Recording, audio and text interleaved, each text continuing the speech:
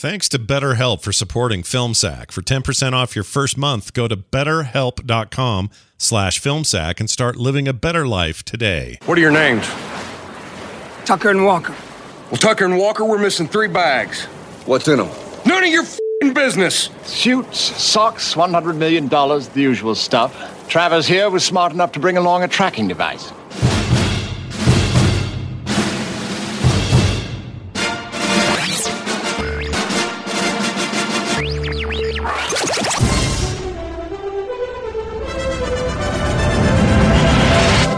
You thought of everything, didn't you? Everything except what's happening now. This is FilmSack.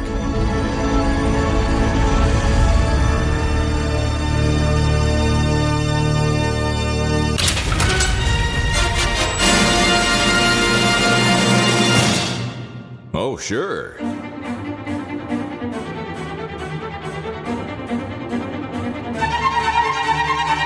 Hello, everybody. Welcome to FilmSack. This is FilmSack, mining the very depths of film entertainment for all mankind, episode 510.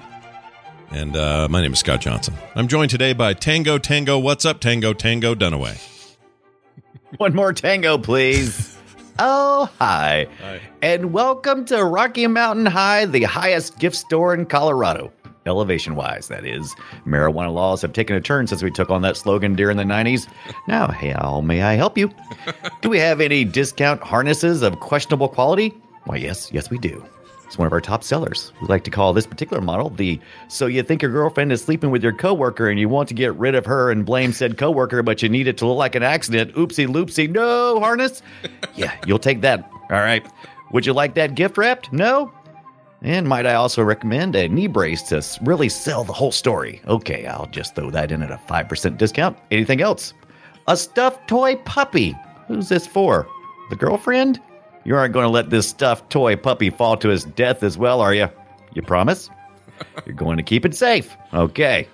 This is a freebie, but I better not find it at the bottom of a gourd someplace covered in dead girlfriend. Gross. All right. Will that do it for today? Can I interest you in a human sled that looks like Sylvester Stallone? It's reversible. Also, we have a 60-year-old rope on sale. No? How about some bat repellent? No? Okay, then. That'll be $5.69. What's this? Oh, sorry, sir. We don't accept unexchangeable denominations of $1,000 bills. That's all you have? Okay. So I'll just be taking back my toy puppy now, you piece of shit. Randy, show this gentleman out the door and down the cliff. No problem. Wow, that was great. Your entire thing just basically is the first scene, which is great. Yeah. Well, That's good. I That's like to keep it simple. Some people may have only made it that far, so we did him a service. Also with us, Randy, your northern exposure is exposed. Jordan. Yeah, don't use my name, damn it. Oh. Aloha, Scott. Brian, Randy. you are gonna someday make a person a fine wife, especially if they see you bake a cake. But to be an even better wife, you're going to need to pick up my new book, 3 Rules for Wifing on the Mountain. A good mountain wife makes sacrifices, so if you want to avoid having to take a few bullets in the small of the back to prove your worth, you'll want to follow along. Number 1, when you're about to leave the house because you have somewhere to go, that's when you should stop and brush your horse. And by the way, bonus rule, name your horse Bucket Chick. Yep. Number 2. No. Never go around a peak when you can climb over it. Yeah. I shouldn't have to tell you this. Everyone knows. Number 3. When living in snowy mountains, never employ the use of ATVs or snowmobiles. However, do learn how to ride a man like a snowboard. Human snowboards are perfect because a man's backside is naturally waxed and his topside has a handy grip that you can hold on to. Ew. Oh, that was Sir. it. That was 3. Was that No, number that 3? was interesting. Oh, Hold yeah. on tight. Yeah. I didn't think about that. Gross. Nicely done. Also with us, and finally, choking myself here, Brian Stalactite Mother Effa Ibbett. Oh, wow. Well predicted. Ladies and gentlemen, this is your captain speaking. We've leveled off at about 20,000 feet, and we're going to maintain a cruising altitude right here over the beautiful Rocky, in quotes, mountains.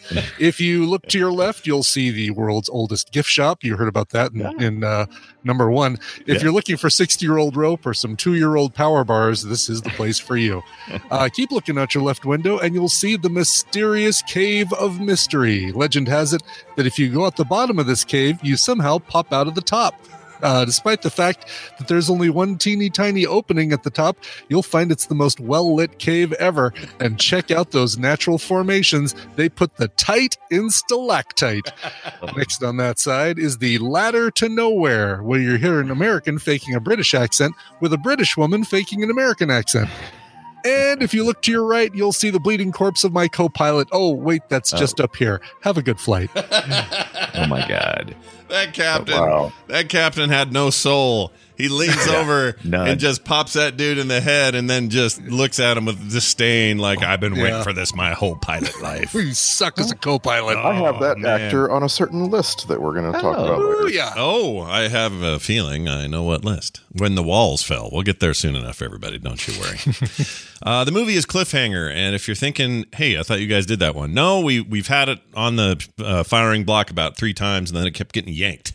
So kept falling off a cliff. Yep, it's terrible. No more yanking. Yeah, I actually keep a very, very short list of movies that I figure when we finally end Film Sack in the 2040s, it'll be the last one because we'll have to seek it out. Yeah. And Cliffhanger is on that mental list. Like I figured, this might end up being our very last episode. Someday. It does feel that way. Had such a time. I agree. It's been a huge pain to get it, but we finally seen it. I didn't see it in theaters. I think this is one of the big surprises of the week is that Brian Dunaway's first viewing as well, right? No. I thought you had. I thought you had for some reason. You're thinking about next week's film, but Cliffhanger, I've enjoyed many times. Oh, why did I think that? Well, it's my first time. Well, we've been talking about the other movie coming up that I haven't seen before. Yeah, but you see it before? Or? Saw it in the theaters in 1993, and it gave our Australian friend panic attacks. That very first scene. Oh, my Lord. Freaked her out to the point where, she nearly just walked out of the theater after that first part, but we had to talk her down basically after the movie. Dude, I'll admit that opening scene is so impactful. I'll admit they got me a little bit. I'm not one for heights, and I can't imagine that on a big widescreen theater. That's pretty freaky. Like it is brilliant. It's one of those things like when you're watching a movie where somebody has to swim underwater for a long period of time, you find that you subconsciously hold your breath. Yeah. Right. Yep. I did the same thing with this one. Even on this watching, even knowing what happens, I'm like, yeah. My wife knows. It is very effective. Yeah. It is such a cheap, easy thing that they've done, but this is what Stallone does. Stallone is, you could say what you want to about, the accurate, how accurate things are or whatever, but he always makes you feel something. And I don't know if it was him doing it. He seemed like the ridiculous mole on the otherwise normal face for this movie. Like trust me, he was the worst actor in it. Right. I know what you're saying, but I guess what I'm saying is that influences things. I think it's hard to have Stallone in your film and not have him have a huge hand in what happens. Well, with it. I mean, according to the Wikipedia, he stepped in and did a rewrite on it. Yeah, on the script. Yeah, on the script, which got him a WGA credit. Yeah, and let's face it, like we've seen plenty of Rennie Harlan movies, and they're very straightforward. Yeah, They kind of need someone to give you some human connections, I wasn't feeling this in Cutthroat Island that we just watched recently. I didn't have none of this. Yeah. I'm not saying that this movie has lots of human connections. It actually suffers from not having a side story about relationships at all. Right. But you can kind of tell that someone at least tried to give the dialogue a punch up. And this is, pretty recent after Rennie Harlan's Die Hard 2 stint, where he directed Die Hard 2, which was Die Hard in an airport. And so it makes kind of sense, even though he was resistant in the beginning, according to the trivia, to direct this because he felt like it was just another Die Hard movie, which it kind of is. Yes, it is. It's Die Hard on a Mountain. Although I take issue with the name a little bit. There was very little cliff hanging. There was lots of hanging and dangling, but there's no cliffs. It's all peaks. Yeah, we get. I don't know. I mean, you think of it in the terms of not he's got his fingers at the top of the cliff and he's hanging off the side, but there's a whole bunch of time spent on that damn ladder hanging off the side of a cliff. Oh, that's true. Right. Yeah. And you know, in the term in this relation, I think they're trying to say is it's like I was assuming it was pointing at the old serials that Sure. used to always end in a cliffhanger, but then they tried to make it clever by saying, you know, he's literally hanging off a cliff in the opening scenes. Yeah. It does start with that, and like you say, it starts with one of the most memorable and impactful little sequences that you could ever kind of start a movie with. Almost sets itself up for failure. Like it's almost too much to start, Right. You know, because like again, like I said. All their solution to everything is to climb precipices. Mm-hmm. And, that like when you see the craziest one to start, like how could that get more? How are you going to pump this up later? Mm-hmm. Like I've already seen him. Like I guess he saves the girl. That's how you're going to. I find it right. Yeah. I found it fascinating how, and I once again I feel like we've seen Rennie Harlin's movies before. I think that Stallone really made this push to go, okay, how can we resolve this within the hero's skill set? Because he's going against real military people, who are supposed to be highly trained at fighting, and he's supposed to just be a rock climber. He has no backstory of military training. There's nothing that says that he's done anything other than just enjoy nature and climbing. And so they try to stick to it. I actually thought, so that's a trope, right? Sure, right. Your good guy, your hero only has really one skill, right? So the bad guys come along and beat him up. And I like it. I liked it a lot. I was like, oh, wow. Like, look at Sylvester Stallone. He looks like a cage fighter, and he's getting his ass handed to him by this skinny, tall guy in a cave. But then it got subverted. The trope got turned out because he kills the guy with a stalactite. And it's like, no. That was... I both cheered and booed because this is a critical watching, unlike my previous watchings were just like, oh, let's have some fun. And I was like, oh, come on. I was like, oh, that's pretty cool still, though. I like it. It's pretty cool. I mean, but you've got to... bench presses him right into us. Yeah, but you have to go straight up, right? You can't go at any sort of angle.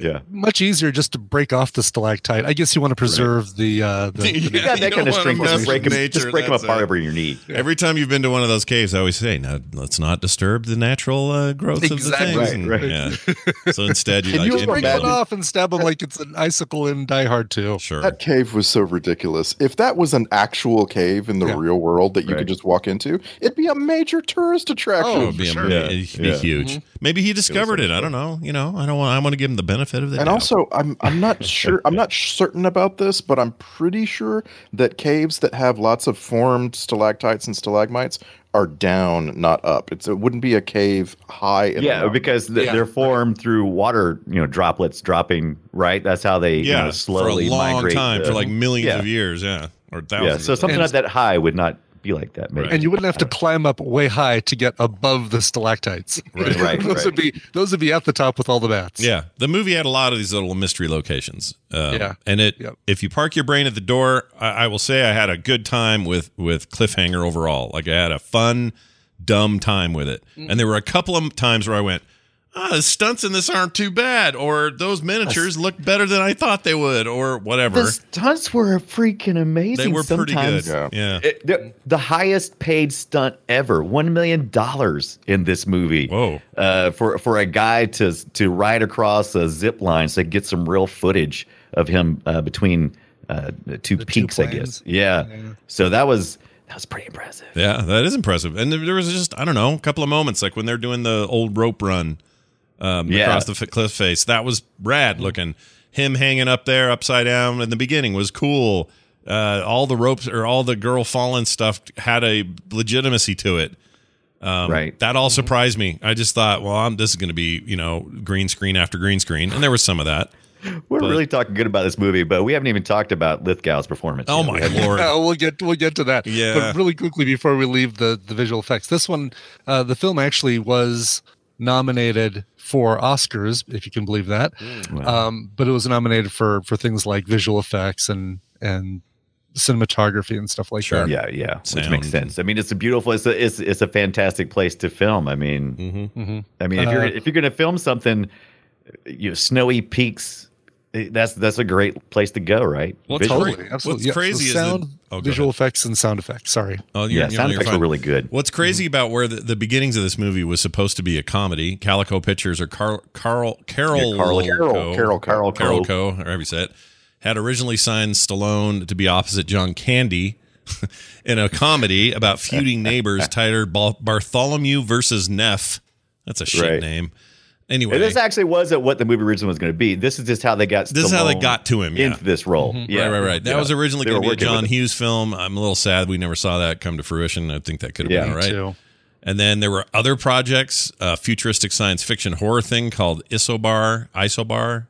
It's about a genetically created monster breaks free in a high-speed runaway train thing, and then and you're just gonna walk past that like that's the totally normal movie to make. I mean, don't walk it didn't past that. happen. Like If it would have happened, that would have been awesome. I would have loved to have seen that, but never happened. And then this movie also, I guess, Ridley Scott and Roland Emmerich were all going to direct, which is weird to get to Rennie. Rennie Harlin's the poor man's everybody. Keep going. You're about to get to the best part. All right, here we go.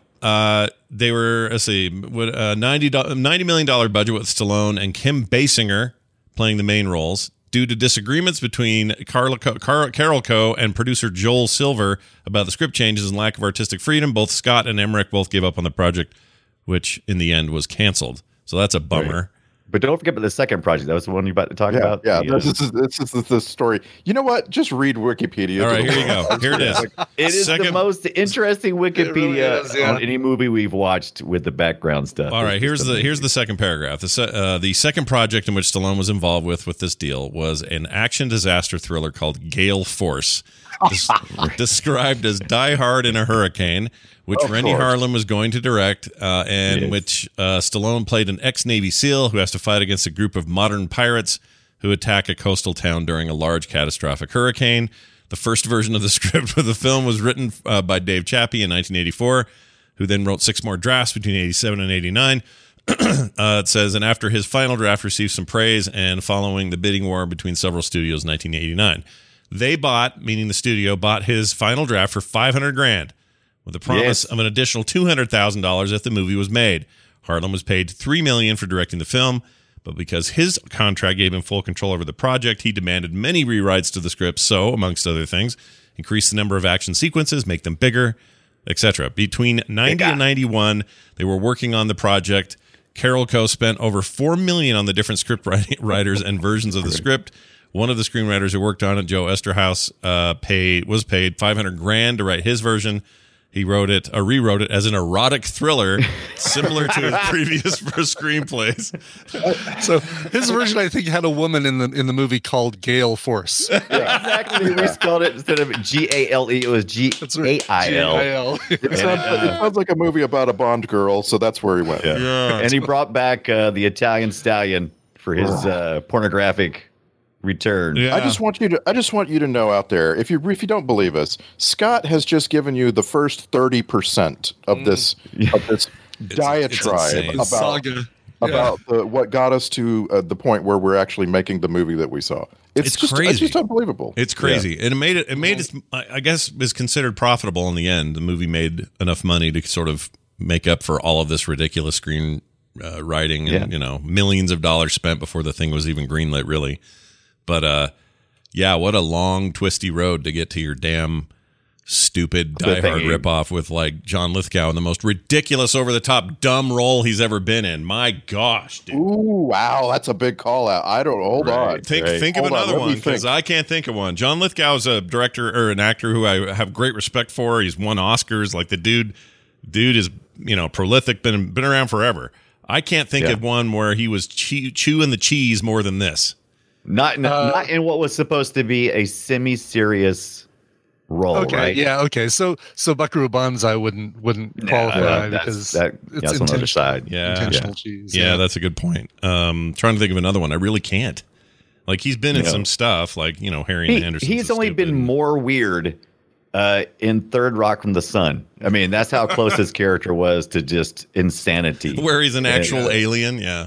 Yeah. Yeah. I mean, because was the accent necessary? No. Did I No. still have fun? Yes, I did. I can't believe they made him British. There was no point in making him British. None. No. None. And it was like, oh, jolly good. All right, well, we'll just have to chase him down the mountain, I guess. Yeah. Oh, good, yes. It's such an odd choice. Like I don't It know is. who chose it. And I there are parts of it like when he shot that girl in the back. When he whispers, you know the definition of true love, it's sacrifice, and then just blows her away. That was actually really effective and cool. That was and intense. maniacal. Absolutely. But Yeah. I just could never really take him too seriously. But in the end, I'm just going to say, as dumb as it is, or as over the top as it is, I don't want it any other way. Like, No, this is what Cliffhanger needs to be. Yeah. For sure. That woman, by the way, the British woman who we actually watch do that thing that we always talk about. I can't believe that person's British. They do such a great American accent. She does it right there in front of us. Yeah. We saw her just a few weeks ago as Robin Williams' wife in Hook.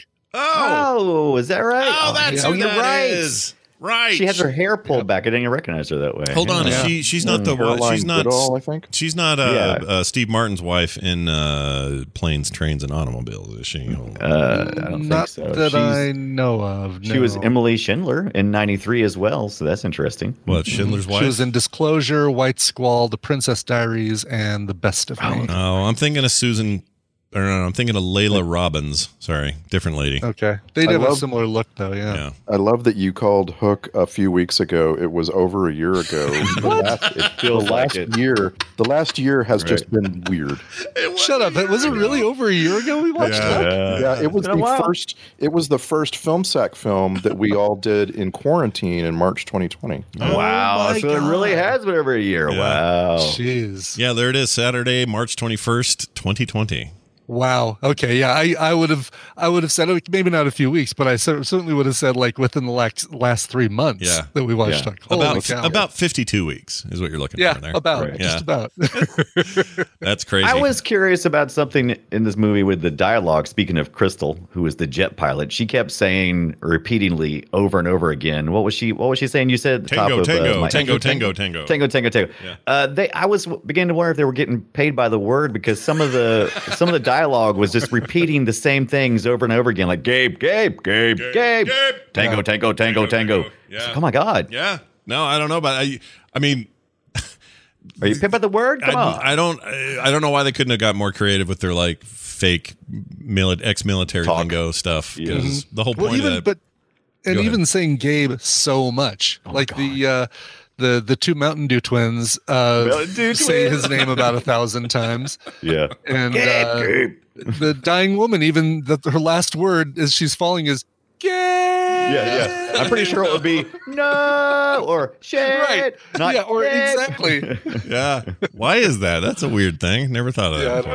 don't I have a theory on that, of course, that what we're seeing is actually from his point of view, and she didn't really say gay, but he has such guilt, and he's the storyteller here in this case. Maybe I don't know. Yeah. I don't know. I tried to explain it away, but yeah, Gabe is not right. Did you see your Twin Peaks guy was, or was it Twin Peaks guy was one of those Mountain Dew twins?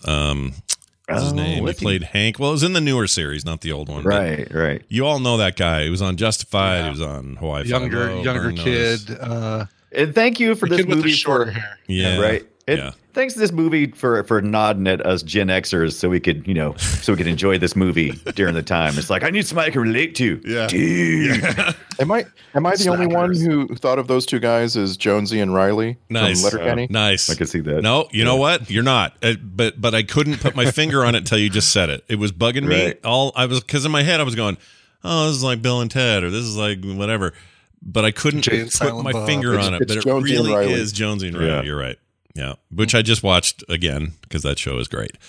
This thing also has Michael Rooker, who, Yondu. So we got a little bit of a Guardians of the Galaxies reunion here. We do. Sylvester Stallone Yeah. and Michael Rooker there. So that's cool. Rooker's great in everything. So just Yeah. whatever. I actually- really like him here. Yeah. Go ahead. I actually was kind of taken aback with thought about Michael Rooker because I've just been rewatching all of the MCU stuff, and I got to thinking, like, what else do I know him from? And maybe I just haven't really seen his Interesting. movies over the years. I wonder if the last one we Walking saw. Dead. Yeah, have he's you- watched Walking Dead at is all? big. No, I've never seen any. Okay, of it. interesting. Yeah, Did you see? part there. You watched it with us. The Replacement Killers. He was a good guy in there. He was a Okay, cop. I do remember him in that movie. Yeah. Okay, thank you. He was good in that. I actually saw his big breakout movie. Finally, the one about the serial killer, and it's old. It's like 80 or 79 or something like that. Let me see. What's it called? By the way, the brief moment I got to Henry. meet Rooker. His second movie. Sorry, his first movie was called Right. Henry: Portrait of a Serial Killer, and he is freaking wicked in that. Like, if you want to see a movie that holds up, like really holds up as a serial killer movie, Henry: Portrait of a Killer, hell of a thing. Oh my gosh.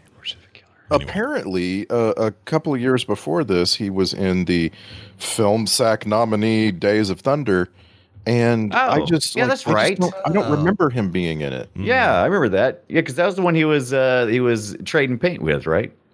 Wait a minute, Days of Thunder. Yeah, with Tom Cruise, and he's a another racer. driver. Film Sack and they're- 222. And they're racing down the halls of the hospital. And their wheelchairs. Wheelchairs. Right. Yes. Oh, his name was Rowdy.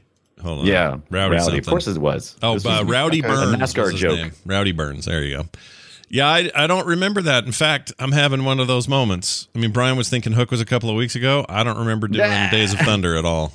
I guess we did he's it. been in a bunch of movies that I like. He was in Cliffhanger. This one, he was in Tombstone, and I don't remember that at all. Yeah. He was in. I don't remember Rooker being in Tombstone. Oh, was he one of the bad guys that prompted Probably. Kilmer to say? Yeah, go ahead. Probably. He I've also seen put Rowdy in that Huckleberry. one too. right. He was in Mallrats. I don't remember him in Mallrats. No, You know, no, I don't at all. Yeah, he's been around Right. forever. He's in this. He's in the new Suicide Squad thing. Plays what's his name?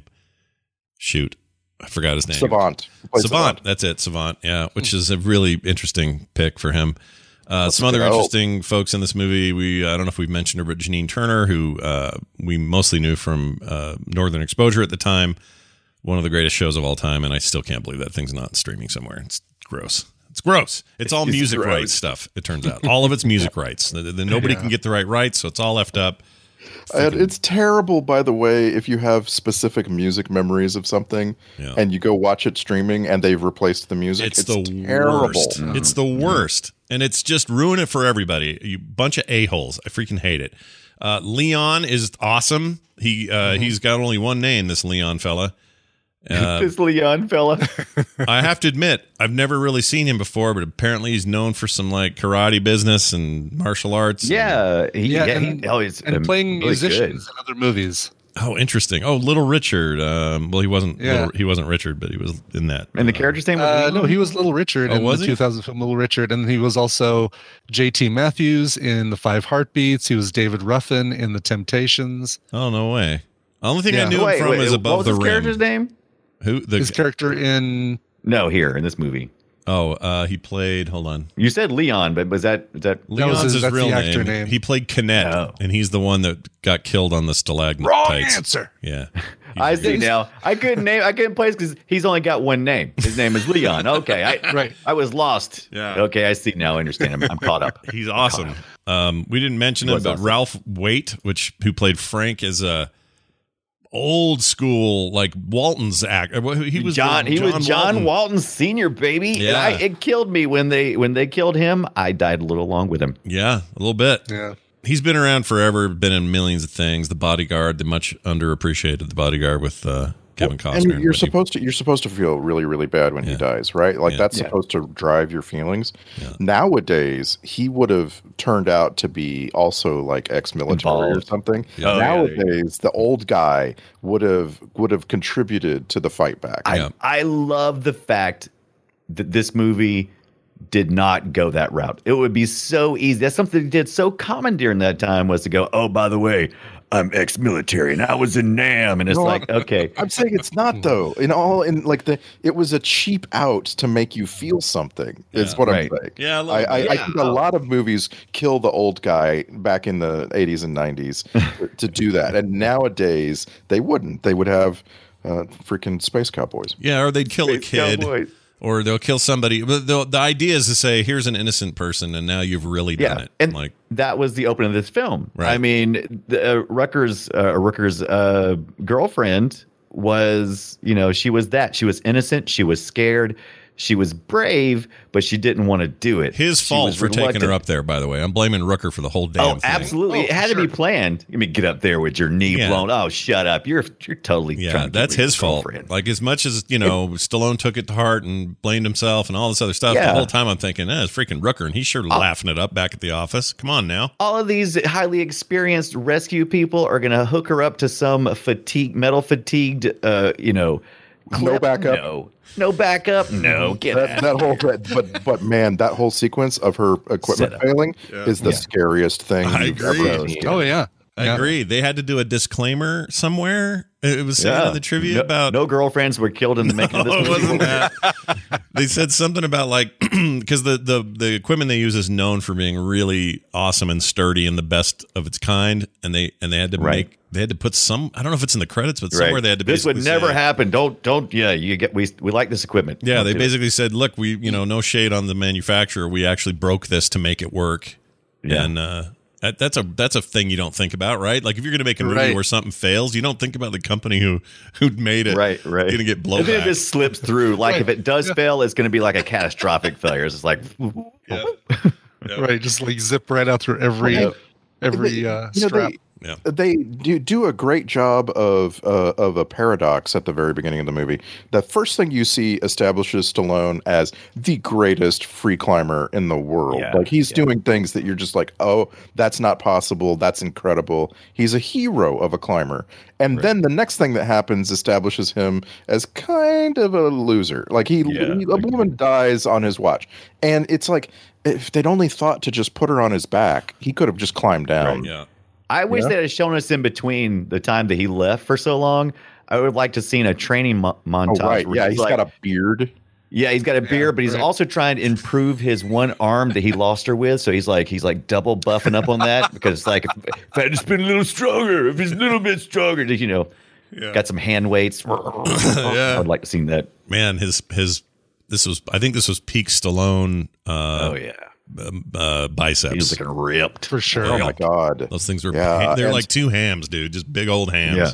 And during that sequence, Brian, we could keep cutting back to his estranged girlfriend.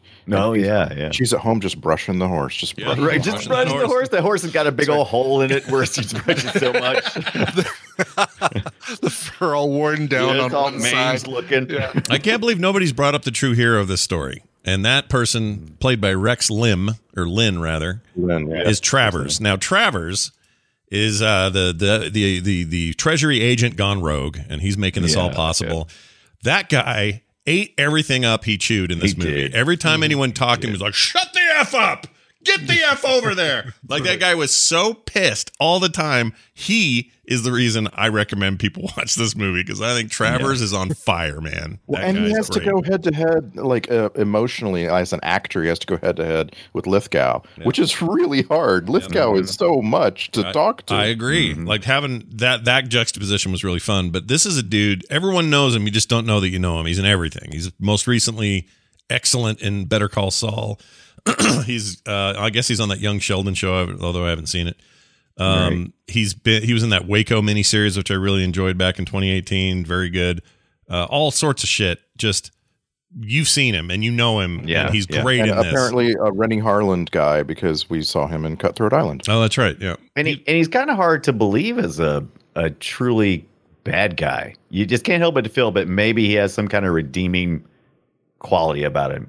You know what I mean? Well, you feel that he screwed up. This is 2 weeks in a row where we get a guy like this. Last week it was TJ, and this week it's this guy. Yeah. It's the same sort of thing. There's a career dedicated person underneath this that's just feels like maybe I'm at an end, or you're at a crossroads, or I've got to do something more, and maybe this will be easy. I can get all this money and get out of here and never have to worry about it again. But then you fail. But when then he goes after that rabbit. And there's trivia that this is great. There's trivia that the rabbit was supposed to be killed, and Stallone didn't like it. And also, I guess sneak preview audiences were upset that the rabbit was involved. So I don't know if this is true, so I'll just play this here. Scrutiny. It says Sylvester Stallone paid $100,000 of his own money to have that scene reshot so that the rabbit left. I escape. believe it. It feels kind of almost out of place because it looks like somebody literally throws the bunny on top of this. It's like, get up there, go. Right. Pushes exactly. Nudging with a hot poker or something just out of Does frame. that cost $100,000 to do that? I don't know. I don't think it does. I don't know. Why I not? realized this was 92, 93, but I could go Stallone capture don't know that. what money. Stallone don't know how much that is. He's like, Seriously, whatever. Yeah, that I sounds need- right. Cheeseburger, $100,000. Yeah, do I that. need 2 other people and an iPhone, and I can go capture that footage.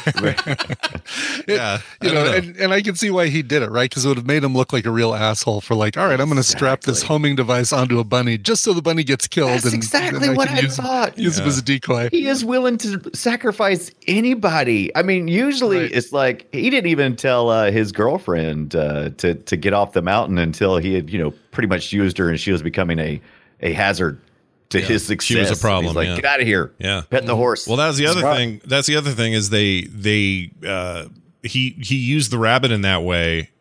It worked to have him escape though, because Travers is the perfect guy to have the escape happen to.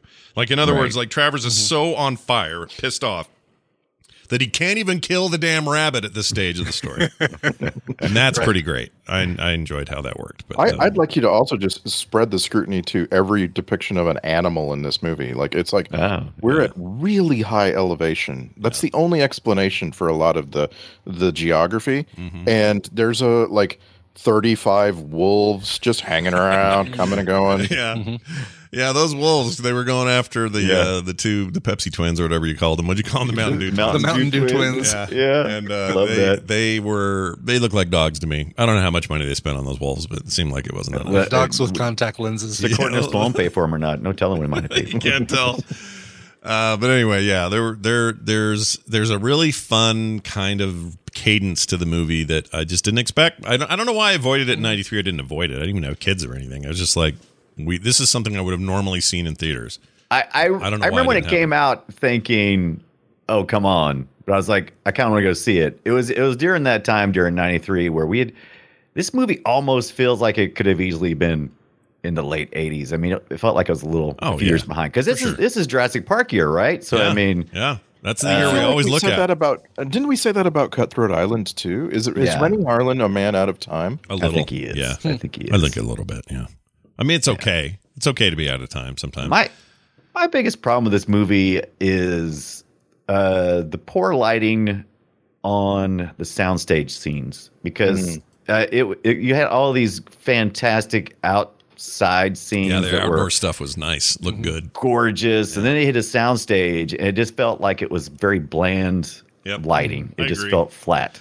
Give it to. I don't know who you blame there, but yeah, I guess blame the writing. Could that have been done on purpose just to make the outside scenes look more I dramatic? was trying to figure that out, but it definitely felt like, it's like, oh, I feel like I'm inside right now, but not in a cave. I feel like I'm inside a building.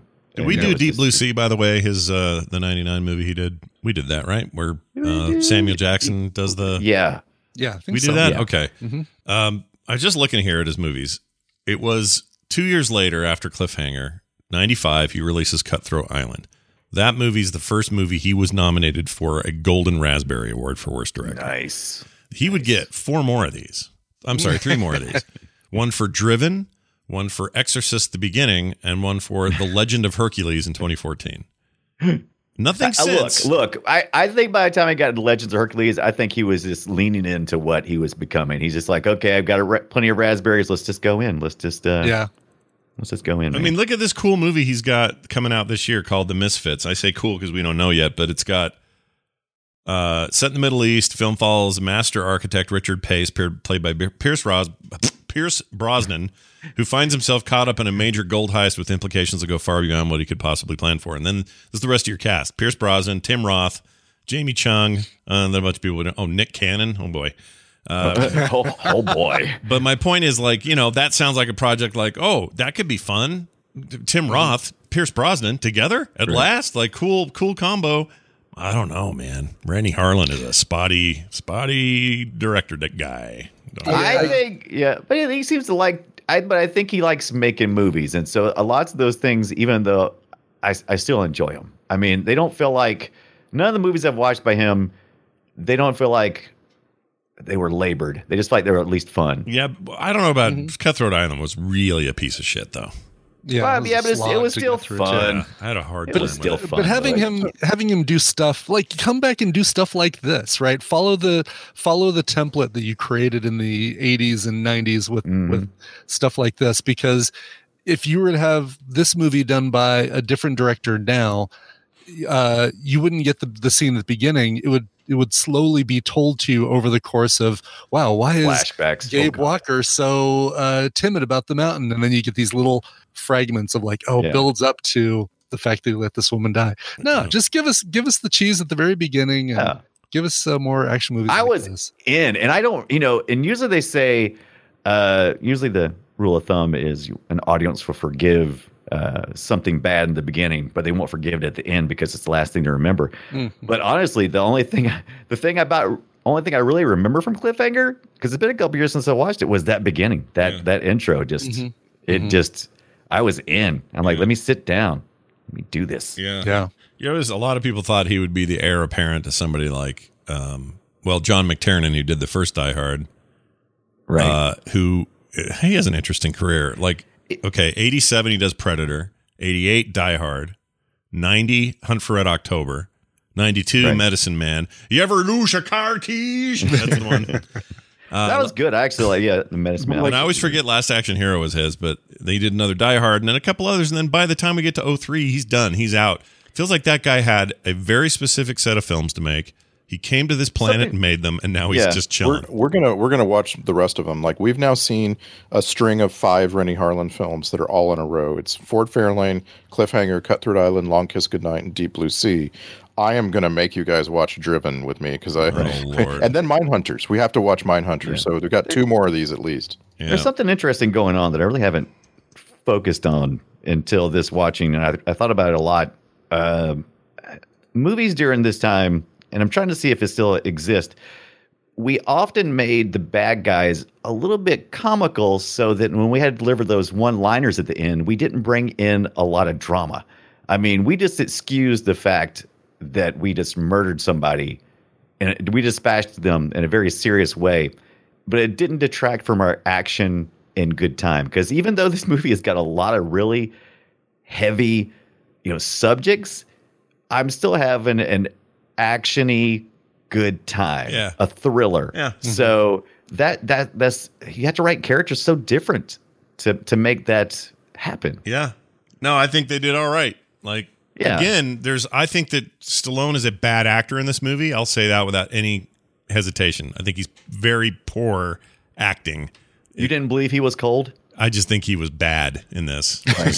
And I think Stallone can act. He does it so rarely. Like, when he does, it's amazing. And then when he doesn't, it's like, oh, geez, dude, you're really phoning this in. This was one of those. I don't think that, what's her name was super special here. Janine Turner. She's fantastic in other things I've seen her in, including Northern Exposure. In this, she's just sort of brushing the horse.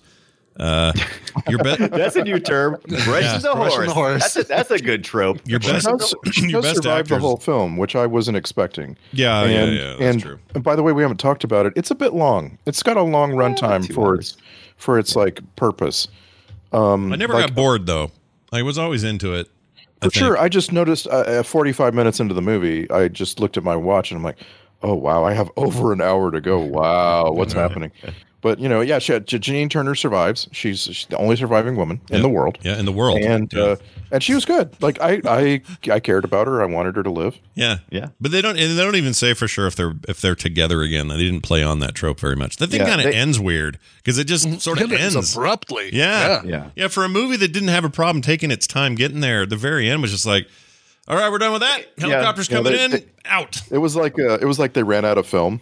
Yeah. They didn't. I think this is also maybe Rennie Harlin a little bit more. And I think it's one of the reasons why Stallone maybe didn't seem like he was really invested in the acting. I think he was too busy trying to save this film. I don't know this for a fact, but it really felt like he was really busy trying to salvage this film from the backside, trying to figure out, like reshooting bunny scenes and that kind of stuff, and and making sure that the characters were doing things that were supposed to do. He really felt like he wasn't in front of the camera for me. And I think that I feel the same way, and it's hard to say, obviously, but based on all this crazy side information that we read, it does feel like he was maybe balancing a lot of stuff to make the movie make sure it hit all its marks, which means he was distracted and not really acting all that much, or just kind of phoning that in. I did notice Zach Greenier was in this for like a hot minute, and I love him. If you don't know who that is, you've seen him in everything, but most prominently recently, based on an amazing recommendation that Ibit made once on TMS, I watched that Dev show, which is a short kind of mini-series thing on Hulu, I think it is. My gosh, that guy's so cool in that. He's so creepy good. He really is. And he needs to maybe grow the mustache out a little bit wider in this one, because it's borderline porn time. Yeah. No, I was thinking it's almost a little Nazi. A little Nazi. Had a little Hitler under his on his nose. lip there. A little bit of a Hitler going, sure. A little short. Yeah, maybe widen it out. He wasn't in there very long, which is a bummer. Same with Don Davis, Don S. Davis, who was SG-1. Everyone knows him from that. He was barely in it. We just saw him in Twister, not just like a year ago. We saw him in Twister, and all our 2021s are just a week ago. That's how we see it. Exactly. Yeah.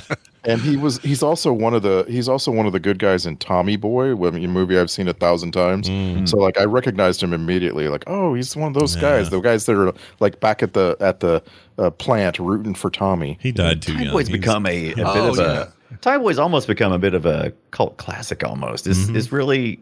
I've seen it pop up a lot of places. I'm like, isn't this movie done? I love the movie. Tommy Boy? I have it on Laserdisc, but I'm like, I can't believe that. People it still makes the Tommy rounds. Boy, dude. People love that movie. Who just died that was in that?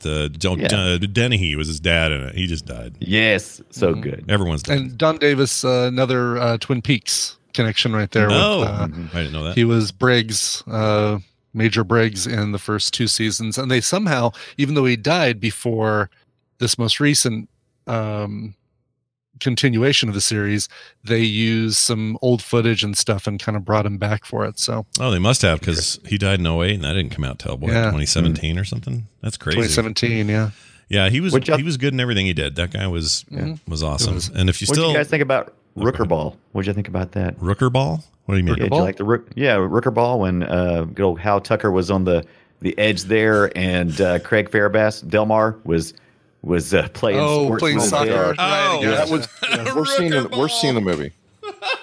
Right. That's where you find your runtime. Like that scene was ridiculous. It didn't need to be in the movie. It completely took me out. I'm like, why are they pumping up this one guy just to throw him off the mountain? That was another one where he was getting paid based on how many times he said striker. Every time he said striker, another $100. As soon as you see the two of them face to face, you're like, oh, Rooker's going to throw him off the mountain. There's no doubt in your mind. Yeah. Like, Rooker's not a small man. He just got a knife off of the dead body. Like, you saw that. You know he's going to win this fight. And so then, like, when it goes on and on and on with the soccer, just like, come on, movie. Yeah. This guy, that actor, Craig Fairbass,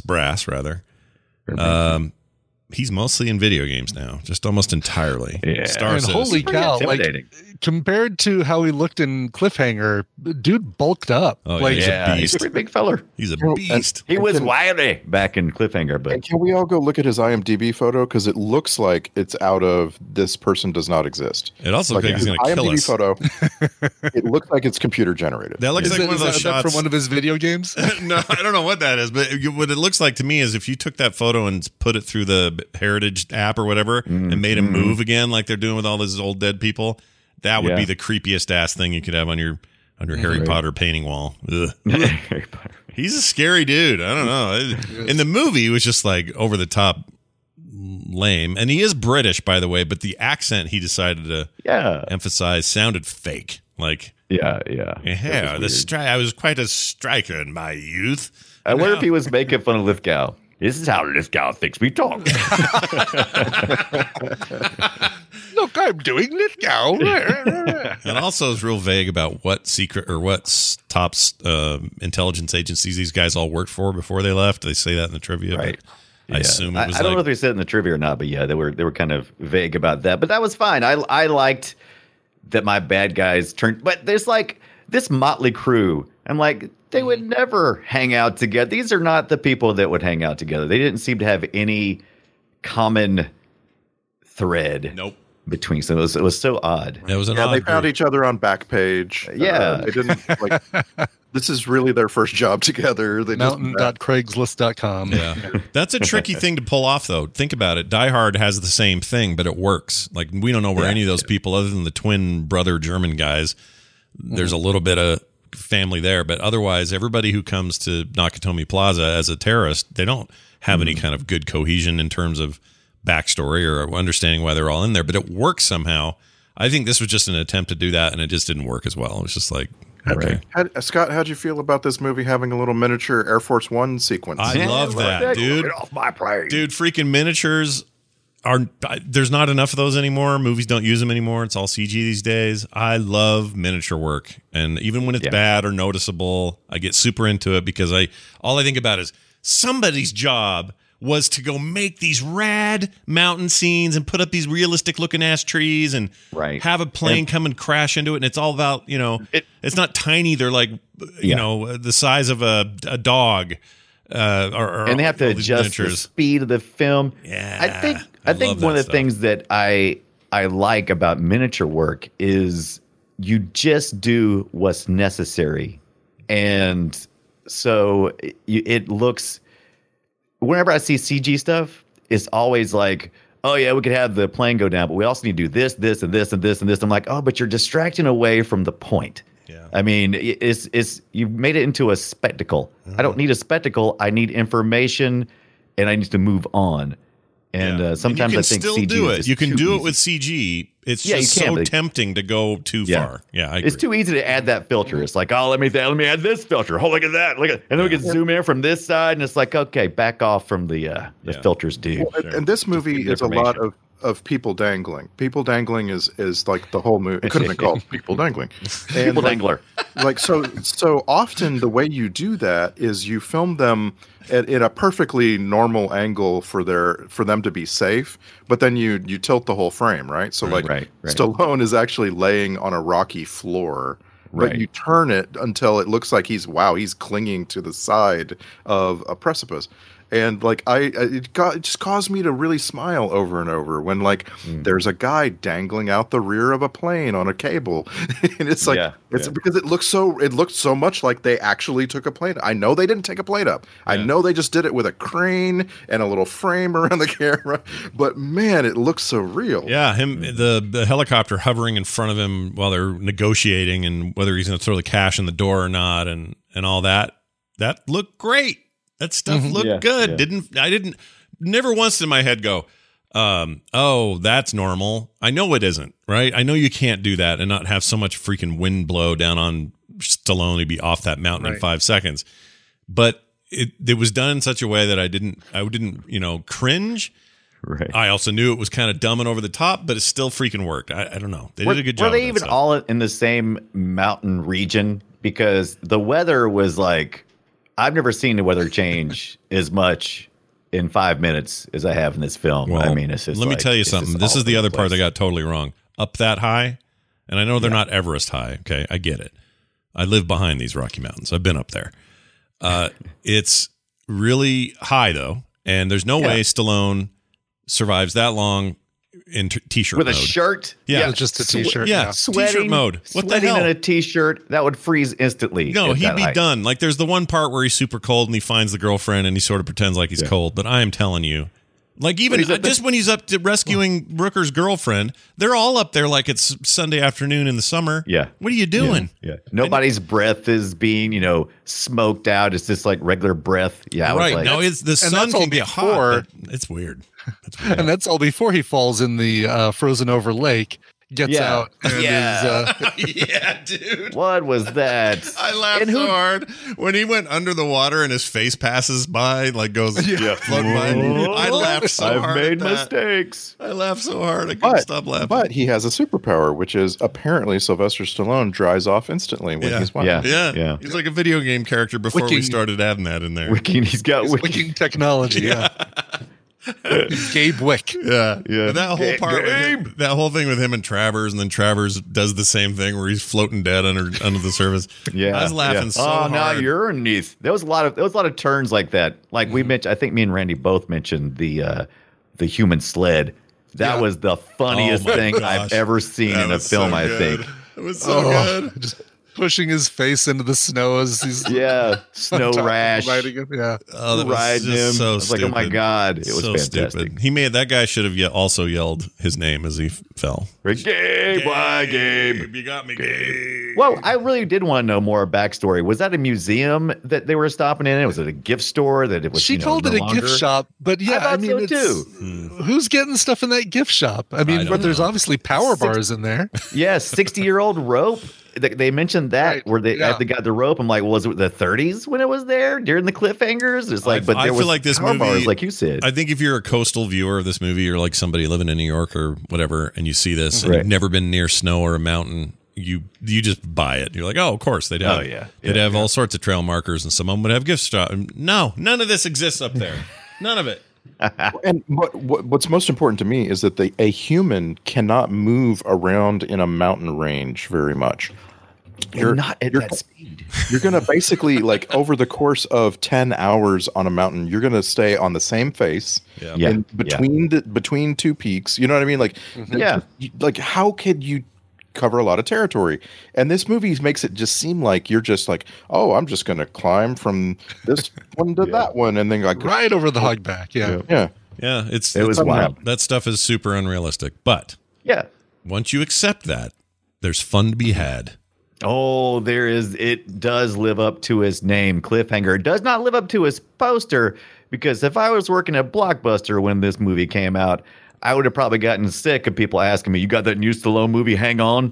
Because they used, the poster has Hang On in huge fonts, and then Stallone, Cliffhanger, and little titties. And people would call that wrong every time. Yeah, it's like Live, Die, Repeat instead of Edge of Tomorrow, the Tom Cruise thing. Oh, guys, no, there's the poster. I remember the poster from Blockbuster. I was in high school when this came out, and I went and saw the movie, and then I couldn't wait to see it get at home.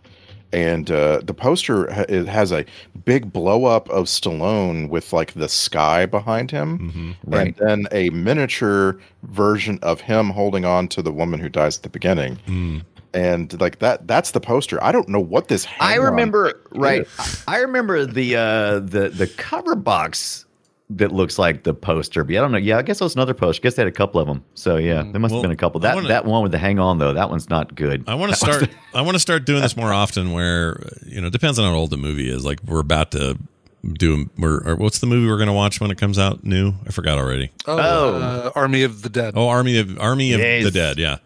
And we should maybe think about Mortal Kombat, which is like in a couple of weeks. Oh yeah. Anyway, good.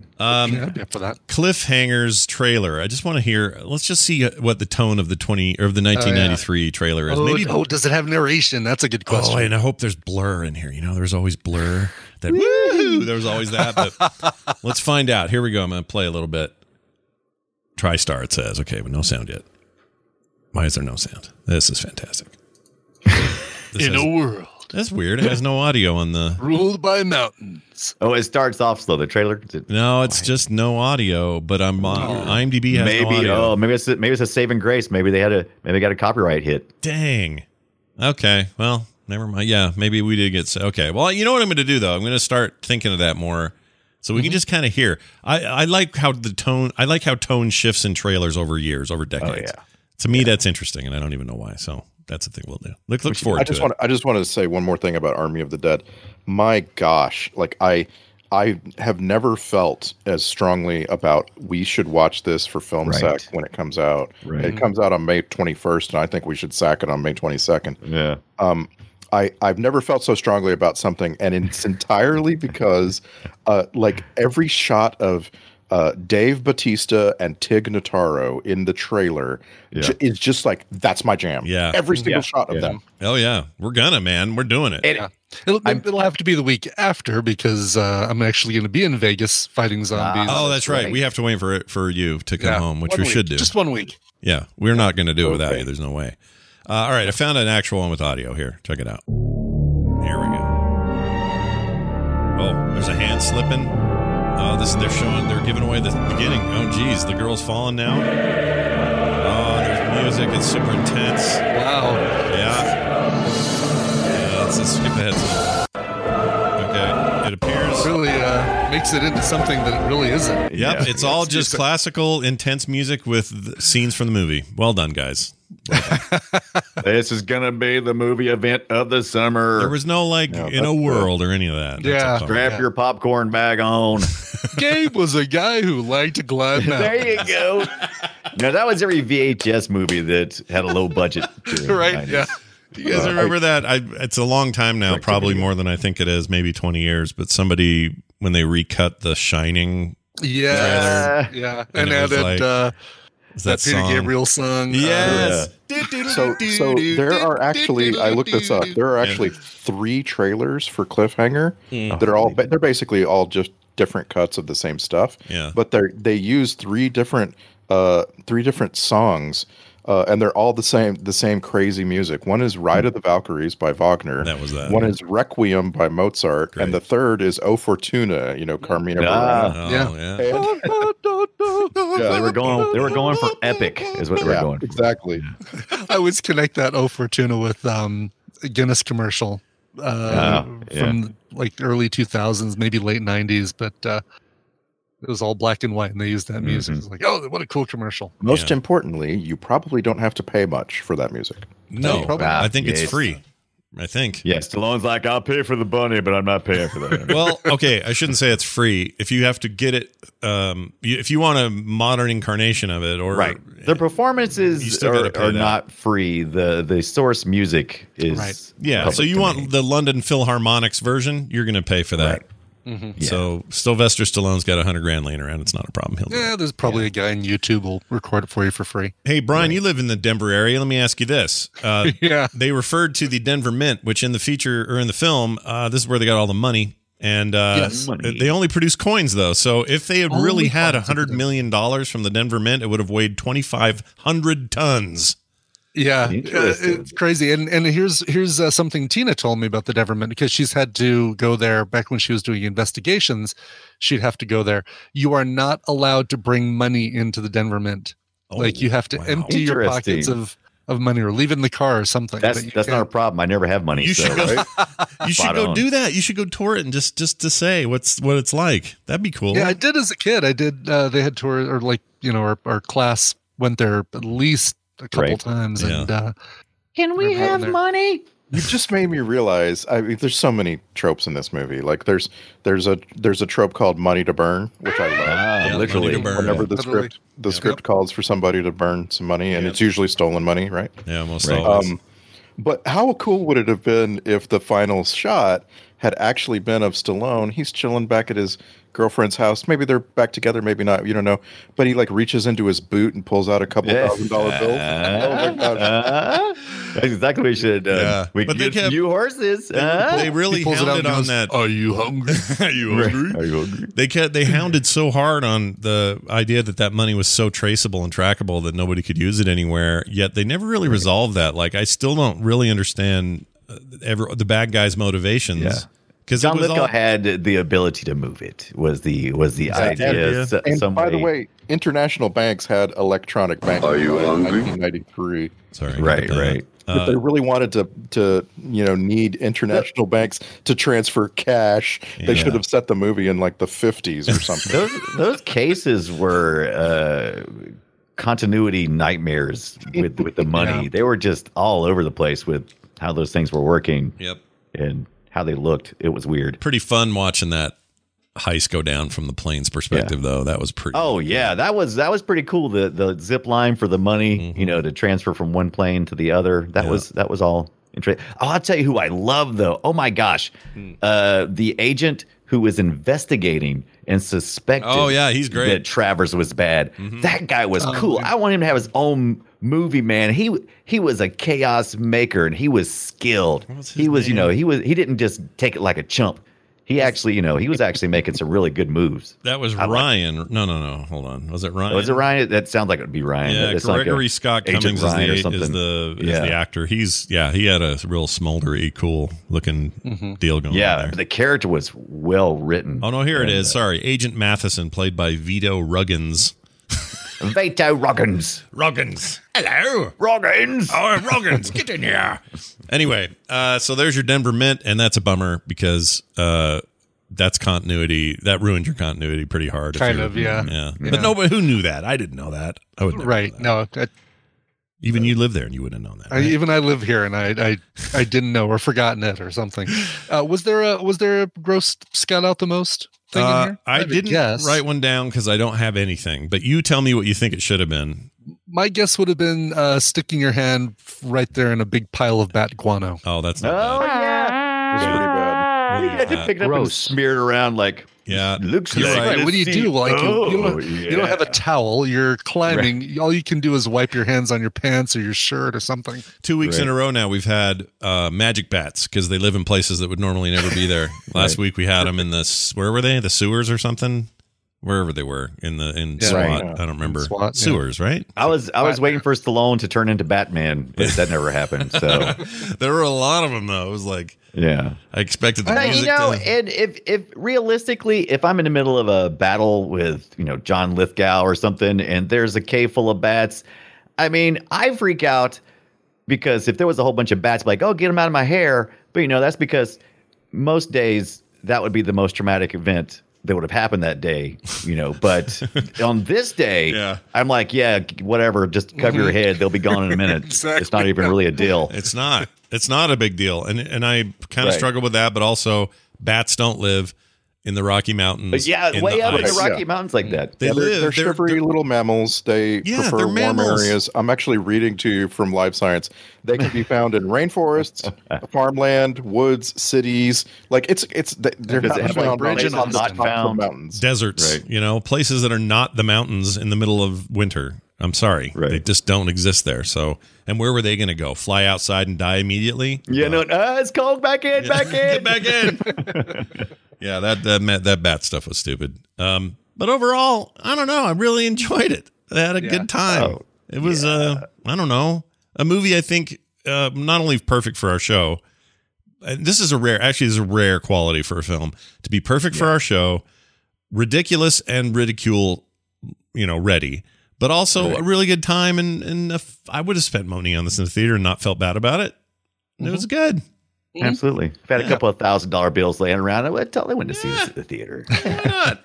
Because it's just it's dumb, but it's good dumb. It's a real good dumb. And I'm a little bummed there wasn't that sequel. Apparently there was a sequel in the works. It was going to come out in 94. Same producers, same everybody. It was going to be called The Dam. And it was described as Die Hard on a Dam, and would have Sylvester Stallone's character from this movie, so Gabe, there fighting terrorists who took over the Hoover Dam, but it never got. I would have watched that. Oh, hell I yeah. would have totally. Oh, for been sure. there. And apparently Stallone was into it. He tried to resurrect it in 08, and it's just never Right. happened. You couldn't get I it. like to think of Daylight as the spiritual successor to this. Daylight. Remind Where- me, Daylight. Isn't that? It wasn't that the Stallone name of the in a movie? tunnel. Stuck in Stallone a- in a tunnel. Yeah. Yeah, and We it's like a describe tunnel it between as New this- York and New Jersey, right? Yeah. Yeah. It's 96 film. I love it that everyone Yeah. says it's Die Hard on a dam, and the way you guys describe it, it's Stallone in a. It's cliffhanger. It's cliffhanger in a tube. Right. Tube hanger. I've never seen Daylight. Is that a thing we should see? Oh yes, That's you should totally Film Sack. see it. It's Yes. We should see it for Film Sack. How did I miss all these Stallone movies? I don't know what's wrong with me. Let's see. Oh yeah, there it is. Disaster in New York Tunnel, explosions, blah blah blah. The year was 1996, so just after this, couple years. And Amy Brenneman's in that. Viggo Mortensen. Yep. Dan Hedaya. Sweet, dude. I'm in. Sign me up. Anything Nick Tortelli's in, you got my money. Yes. You got my money. Hey, you guys, everybody needs help, and they need better help. If I could talk, better help. Hey, what interferes with your happiness? Or, prevents you from achieving your goals? Well, BetterHelp will assess your needs and match you with licensed professional therapists. How's that sound? Need a little help in your life today? You connect in a safe and private environment, so it's all very convenient, and you can start communicating in 48 hours. That's nothing. All without ever having to sit in an uncomfortable waiting room trying to find a magazine. You don't have to do that here. BetterHelp has committed to facilitating great therapeutic matches, so they make it easy and super simple and free to change counselors if needed. BetterHelp is available for clients worldwide. BetterHelp is convenient, professional, and affordable, and you'll get timely and thoughtful responses. Plus, you can schedule weekly video or phone sessions and send a message to your counselor anytime you wanna. Depression, stress, anxiety, trauma, sleeping disorders, self-esteem, gender identity, family conflicts, all that stuff. It's all stuff that they work with you on. So many people are using BetterHelp that they are recruiting additional counselors in all 50 states right now. So here's what I want you to do. Start living a healthier, happier life right now. Get 10% off your first month at BetterHelp.com/FilmSack. Join over 1 million people who have taken charge of their mental health. That's BetterHelp, H-E-L-P, BetterHelp.com/FilmSack for 10% off your first month. Thanks, BetterHelp. Go get some help. A young mechanic can be a panic with just a... Let's get to some clips of this film. These are audio selections from the movie. Yeah, capture these myself, and let's just enjoy them. Here's the thing at the beginning about lying. Baby, he lies. Baby, he lies. All right. Or, Baby, he lies. he lies. I'm totally not doing her. I did not hit her. Oh, hey, Mark. All right. Here's Gabe. I don't know what this is. Gabe, shit, no! Oh, it's Rooker going, Gabe, shit, no. Yeah. Gabe, shit, no! There you go. Definitely Perfect. a name count on this for Gabe's. Gabe, shit, no. Gabe's. Yeah, Gabe's. Yeah, number of Gabe's. What's happening now? It sounds like a sitcom. Anyway, here it is. You thought of everything, didn't you? Everything except what's happening now. Everything but what's happening now. Now. There's another one. We just got an emergency call at 5 climbers just turned Oh, okay. I'm just trying to. I Slow don't down, understand lady. what she's saying here. So Yeah, she you gotta just slow down.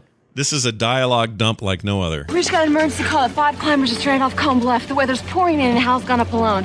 What? The Hal's movie's got a two, Pallone. the movie's 2 hours long, and she just fixed in like a whole scene worth of information in 10 seconds. She really Love it. winged that one in there, and like nobody told her to take it again. And I just think that's crazy. All right. Yeah, good enough. What happens when you? Let's see. I'm trying to think of a good joke here. What happens when you get older? You just lose the feel. You just lose the feel. You just lose the feel. You mean the nerve? It's something about him saying "feel" is weirding me out. Hold on. Wait. You just lose the feel. Oh, I don't know what it is. It's weird. Feel. All right. Do you know how something about bad times? What the hell do you know about bad times, man? Oh my gosh. You always had to end your sentence with man during the 90s. Man. Yeah, man. You know how it works. All right. This is interesting. What do you say when you watch Falcon and the Winter Soldier? Here's what you say. We got two heroes. Okay. All right. That makes sense, right? There's two heroes in Falcon and the We Winter only Soldier. need one. Yeah. Here's some Travers business. Right, Travers? Get off my back, Quaylen. Off. I haven't even got on it yet. All right. Now, I hope that whole set was improv. That would just be. it felt pretty good. That would make me happy. It felt pretty Yeah. good. And I love Travers getting pissed at anything. But there was this thing that John Lithgow made, a sound he made in the middle of that I'd like to play again and isolate it so you guys can hear it. And then you tell me what the frick is going on here. So here you go. Maybe this is what grossed me out the most. I don't know. But here it is. Off. Okay. Those two things at the beginning and the front are like him sniffing. So let me play it again. Off. I don't know what he's doing. Like, oh. It's just weird. I love weird shit like that. All right. Not quite the Wilhelm, but close. Yeah. All right, there's Yeah, that. that's the Wow, guy, A really? little truncated, but still. the guy shooting up at the avalanche. Yep. Yeah. That guy. Jeez. Well done. Shooting grenades at a they- giant snow hole. Yeah, these guys they don't know anything about avalanche. They don't have to be for 1 minute, these bad guys are like mountain climbers themselves. They got the equipment, they're rappelling down stuff. Next minute, it's like they don't know what avalanches are. I'm like, stop it. Yep. That's true. Bad guys. Whoa, Randy, where'd you get that alternate poster? That's Poster? crazy. The Sorry, I just internet. noticed it. You put it in the chat. We were talking earlier about the poster that says "Hang On," and that wasn't the original. And I wanted to demonstrate what the original looks like. But Interesting. Well, he's no Drew Struzan, but it's okay. All right, here's the tagline on this original poster is "The height of adventure." Whoa! And I'm sorry, but that tagline, you need to have that with an actor who's not kind of short. I agree. I agree. You never know. You don't think about it with Stallone, but he's a little guy, little tiny guy. Not really. I mean, he's a bulky guy, but he's a little guy. All right. When you tell Sly to sound cold, this is what he'll do. But they're using Hal to find him. When they do, he's dead. Jesse, you gotta get on the radio and call Frank and tell him to call the state police. There you go. See what I mean about the acting, though? He is shit. Yeah. Well, you know. That's really bad. You know. All right, how about some cartoony punch sound? All right, that's good. Like that. Yeah. But I'll tell you, that was something that was common during the time. We were really focused in like Twister and all these other films. The sound design stuff, they were trying to shift the libraries from the stuff we had heard all through the 80s, and it was all a lot punchier. It was a lot more. But that particular sound is like that wasn't the Marx Brothers. Totally. Or something. Right. Slapping a side of beef. Yeah. And not only that, he's doing it while he's riding the man sled, by the way. The man sled is so fantastic. That's while he's riding that guy. He punches him. All right, here's a great fall. That's that man sled fell. Here's his sound. That's pretty good. A lot of it must be a long way down. We're still screaming. At the risk of gilding the lily, we all know that there's only so many places on the top of a man to hold on to. Nah. I'm just saying.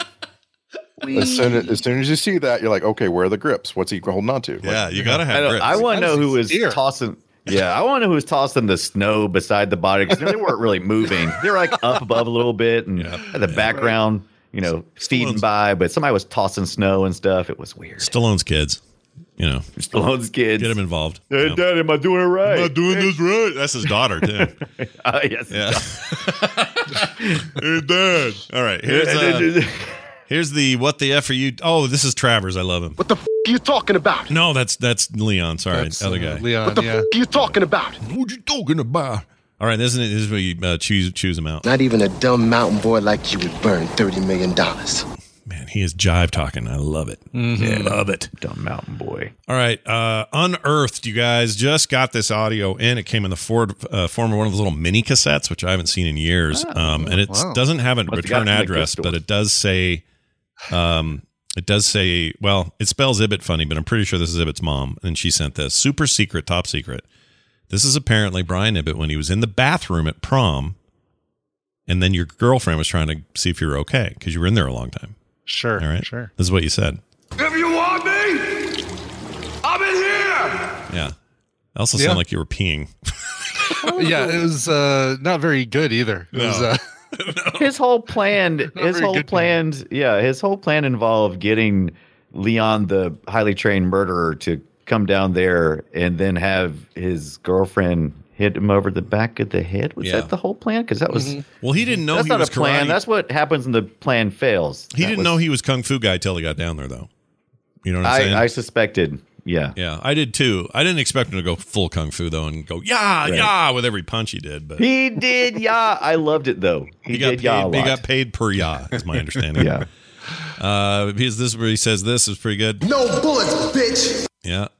What made that better? And why? What made that better is he spitting blood as he said it. He had like fake blood and it was going everywhere, and he's like, no bullets, bitch. spraying that all over the place. Yep. Well, maybe if you hadn't shot them all at the avalanche, you would have have some bullets left, you moron. That's what I'm saying. All right, here's Get Back and Get Back. Oh, you guys will enjoy this. Check this out. Get back! Get back! Get back to where you Well done. I couldn't help it. You know why? Because he timed it perfectly. Yeah, totally. Yeah. Because between his two... Get back! Get back! It's perfect. It just rolls right into the third one. I couldn't help it. All right. All C4 timers had 5 minutes on this. That's right. For some reason. On this, I wrote, this guy's the best. Here is our final clip. What the f*** is going on? Oh, I love Travers, man. Travers for the Travers win. was great. He's the best. But I hate it. The only thing I hated about Travers was not the actor; it was the character, and his only reason for existing apparently is because he could mathematically understand that code to unlock that piece of device. Right. Yeah. Because it was random, but somehow he knew it. It changed every 15 minutes or something like that. I'm like, are you like doing math in your head? That was pretty screwy. Yeah. And again, like nowadays, you're like, oh, I just pull out my iPhone and I have my authenticator going through codes every few seconds. Right. What's the deal in 1992? I don't know. You had to do math. Is the only way I could figure it. And how do you have any code that has 50,000 combinations? Should be like 100,000 combinations, right? Because it's weird. If you have a 3-digit number, there are 100 or there are 1,000 combinations it could be. Yeah.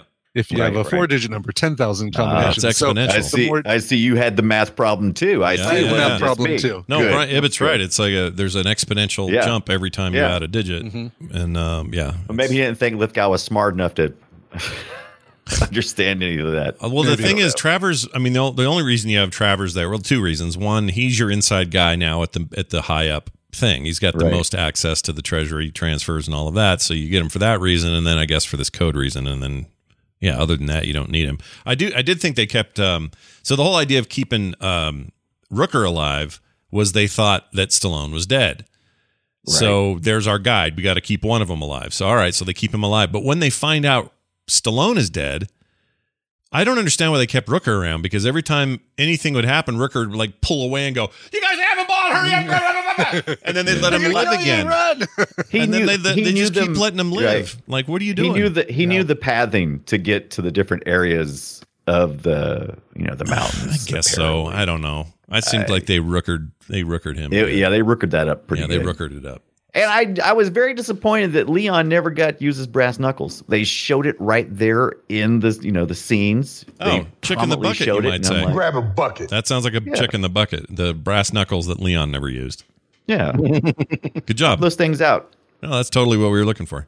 All right, check this out, you guys. It's time for the checklist.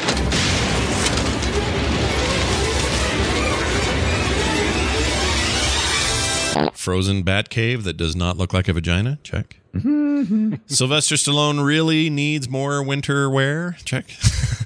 And finally, some of the best non-horror movie deaths in film sack history. I believe that. There were some pretty good deaths in this, I thought. Yeah, and apparently some cut. Like it was going to be NC-17 if they didn't tone down some of the gore on the deaths. Oh, I want to see that. I like good deaths in my movies. Yeah. There's also some good fake blood work when he striker-faced Rooker in the face and they slow-mo'd that blood flying out of his mouth and hitting the snow. Oh, yeah. That was a pretty good shot. I mean, blood and snow, that's a dynamic. You need to see that. A lot of the deaths in this movie are the same trope over and over. The trope of you have outlived your usefulness. Mm-hmm. Yeah. And I'm all for it. I love that trope. I love how because bad guys, like, they don't need all these bad guys. They want all the money to themselves, so they just keep killing their friends. They just outlived their usefulness so quickly, Right. Yeah. It was so quick. It's like, how long have you been working with the girl? And she thought you cared about her or whatever, and then you're just going to offer? I don't know. That kind of stuff it just seems like you'd have to have a stronger relationship with these fellow criminals for them to do anything for you. I've never understood why anyone does anything for anybody like that if they're just going to kill you. Like, why would you go? Why would you risk it? I don't know. That's right. All right, let's get to the connections. The Star Trek connections are pretty strong in this one. I mean, I have to assume Paul Winfield, you're number one with When the Walls Fell and Star Trek 2 and all that. Too many to even count. I stopped looking once I got to a bunch, but let's go in a different order. So first is Jeff McCarthy. He played the disposable pilot here. Mm-hmm. In Voyager, in the episode Caretaker, his character was named Human Doctor. Oh. And he was also in TNG. He was Roga Danar in the episode The Hunted. You brought up Vito Ruginis earlier, who played Agent Matheson. In The Next Generation, he was Chief Engineer Logan in The Arsenal of Freedom. Ooh, Arsenal of Freedom. You're absolutely right. Paul Winfield is our guy. He was Walter Wright in this movie. He was the other black man in Cliffhanger. And so, again, this is not Leon. This was he was Captain Dathon in the TNG episode Darmok. Yeah. But get this, he also had a bit part in Star Trek II, The Wrath of Khan. I wouldn't call it a bit part. He was a captain, Chekhov's captain. He's the one that turned the phaser on himself because the earbug was controlling him. Remember that? I'm going to say I thought he was the earbug. He was the earbug for sure. No, he was the one. He had to turn the phaser on himself because he knew if he didn't, he'd kill Kirk and those guys. It was kind of a valiant death. Yeah. And what you're going to remember about that is that he was so sweaty. Oh my god, very sweaty. Oh yeah. They must have had somebody just offset, like spritzing these guys like in the face. I mean, he had just taken off his helmet. He was on a dusty, hot planet, and sure. Mm-hmm. He almost. I almost said he almost died. He just died recently. He almost died. But he didn't almost die. He did pass away, which is a bummer because that guy was pretty cool. But yeah, Darmok and Jalad at Tanagra when the walls fell. That guy, he's great. Love him. All right, well done as always. Let's move on to the soundtrack grade, which I'd give a T for terrible. I thought it was a really bad score. I think it's the weakest part of the movie. That was terrible. I want to say that it enhanced my experience. I sometimes it was a little bit too much. It was a little bit loud and overrode everything else, but also I felt like, yeah. Now, this is a question I always ask. How are you guys listening to this? With headphones in front of a computer? Because I had it on the big screen and I had my surround sound kicking, and so I may have had a little different experience. For me, it was headphones in front of a computer. That's the way I watched the whole thing. Yeah. I don't know if it's still pretty good. Big screen TV for me. Yeah. When it first got going, I actually wrote down, this sounds like the leftovers from Last of the Mohicans. I wonder if it's Trevor Jones. It was. And it was. You were correct. That's Trevor exactly Jones? What it was. Yeah.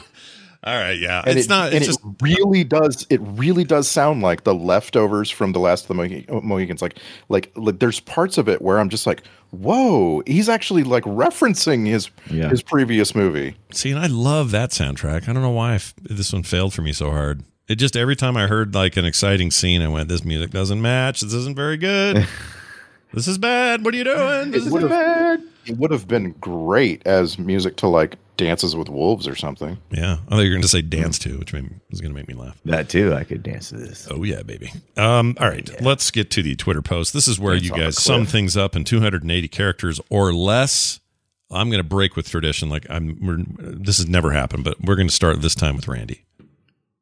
Cliffhanger. A whole bunch of men and only one surviving woman spend hours wrestling in the cold, and this one guy has a funny lip thing, just like a Saturday night at Evan's house. Oh. Wow. I even knew you were going there. It still got me somehow. Yeah. Still enjoyed the journey. It was pretty good. Brian Dunaway, you're next. I'm going with or less on the character limit. Cliffhanger. Ain't gravity a bitch. Hashtag Gabe. Hashtag no. You could flip those. You could say hashtag no. Hashtag Gabe. Yeah. Either way works. Finally, Brian Ibbett. Cliffhanger. Here's what you do. You watch this, and then you quickly switch to the Weather Channel. Legalize it. Right? Oh my gosh. Nicely done. By the way, I just want to apologize. The Sylvester Stallone lip thing is not it's not really that funny. Like he was mishandled during birth. Oh, like really?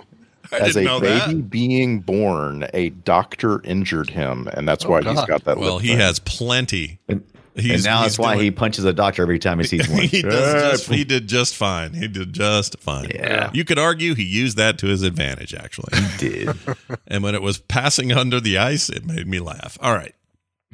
Let's get to the alternative title here. Now, this had a really strong chance of these two other alternate titles. One was Yondu and Judge Dredd Stop the Footloose Preacher Dad, but that didn't last. That didn't work. So they almost went with Beavis and Butthead Go Camping Over the Worst Weekend Ever. All right, moving on. Let's get to. They were kind of chicks in the bucket too, by the way. They were weird. Yeah, they one of them's dead, right? Yeah, and the other one's I guess another one shot, went to but not critical condition. Yeah, that was a pretty harrowing fall, by the way. Yeah, that had me going a little bit. Although he didn't yell enough, he was quietly falling. I would have been screaming.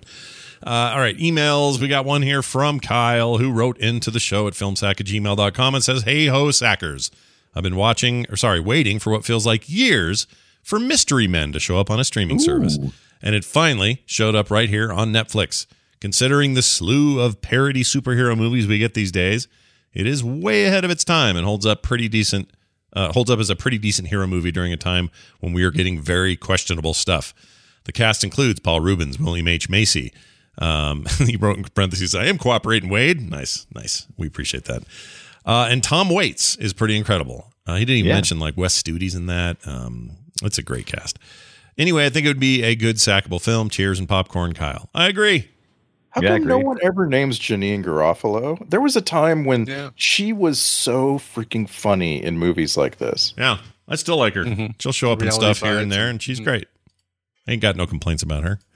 But yeah, we should put that on. Huge crush at the time. Claire Forlani is also in this movie. Oh, nice. Wait, Claire Forlani. Yep, Claire Forlani. You heard it right. I don't know that name. Hold on, Mystery Men. I'm looking it up right now because that's what we do.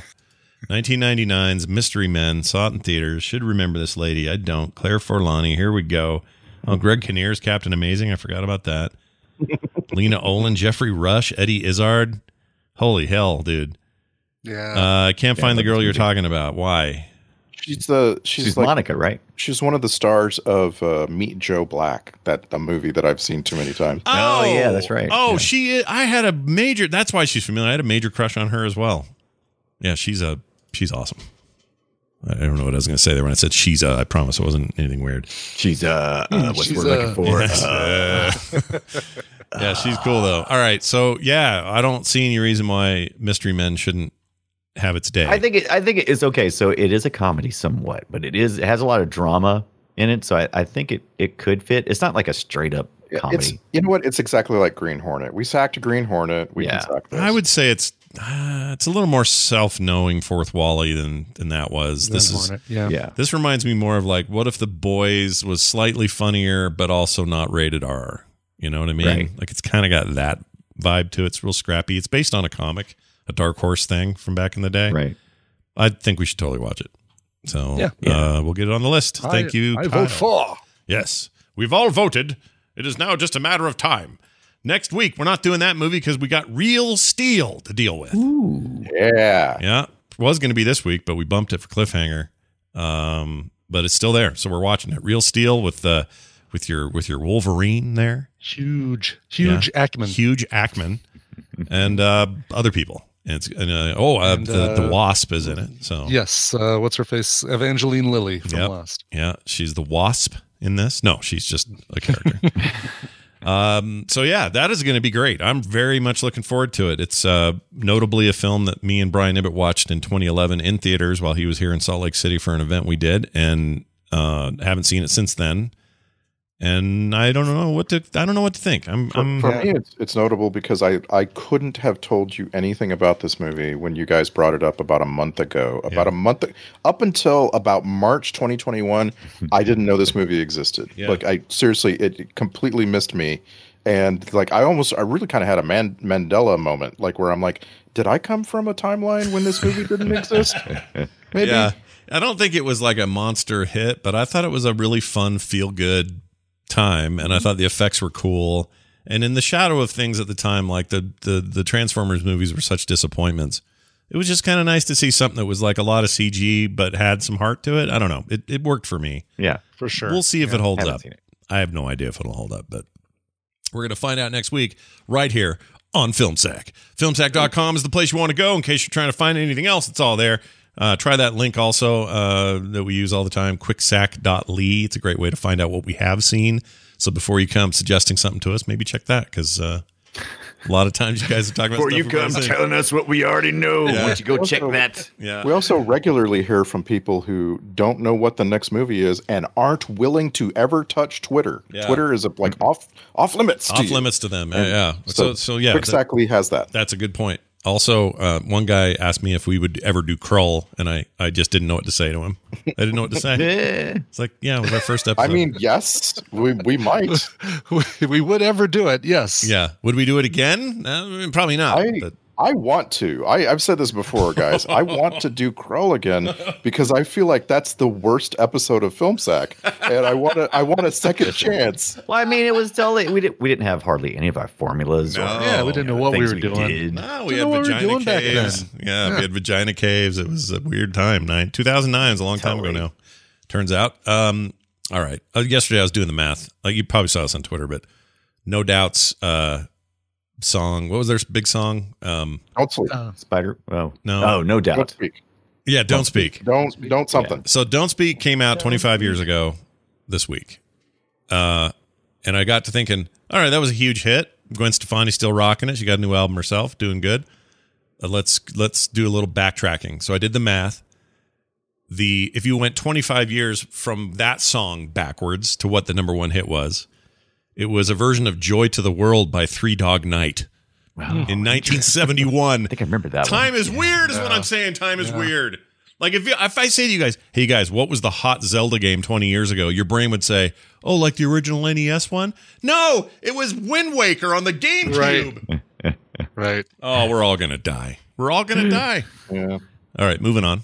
Filmsack.com is the point there. And if you want to leave us these emails, emails never What are took off. emails? I want a email. Vagina email. It's vagina email. Oh, sweet.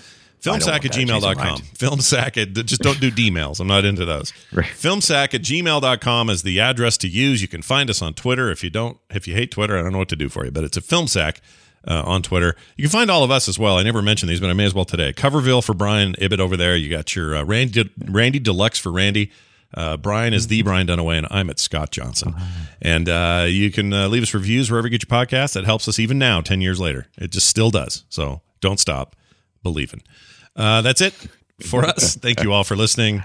For me, for Brian, and for Randy. I'm in here. We'll see you next time.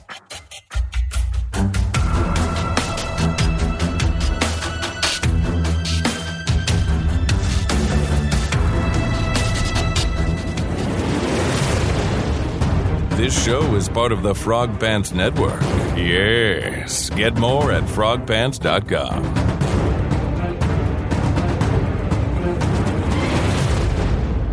No bullets, bitch!